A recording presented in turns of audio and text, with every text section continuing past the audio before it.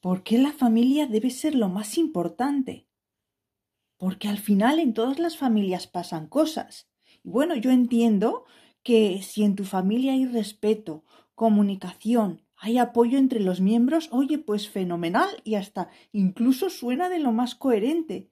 Pero ¿qué pasa si no es así? ¿Por qué tienes que seguir creyendo que la familia es lo más importante cuando ya se han atravesado varias líneas rojas, cuando no hay respeto, no hay comunicación, hay humillaciones, manipulaciones, chantajes y demás? Pero ¿qué sentido tiene que sigas creyendo que la familia es lo más importante? No, oye, si sales ahí fuera seguro que encuentras personas maravillosas que con el tiempo podrán llegar a ser tu familia.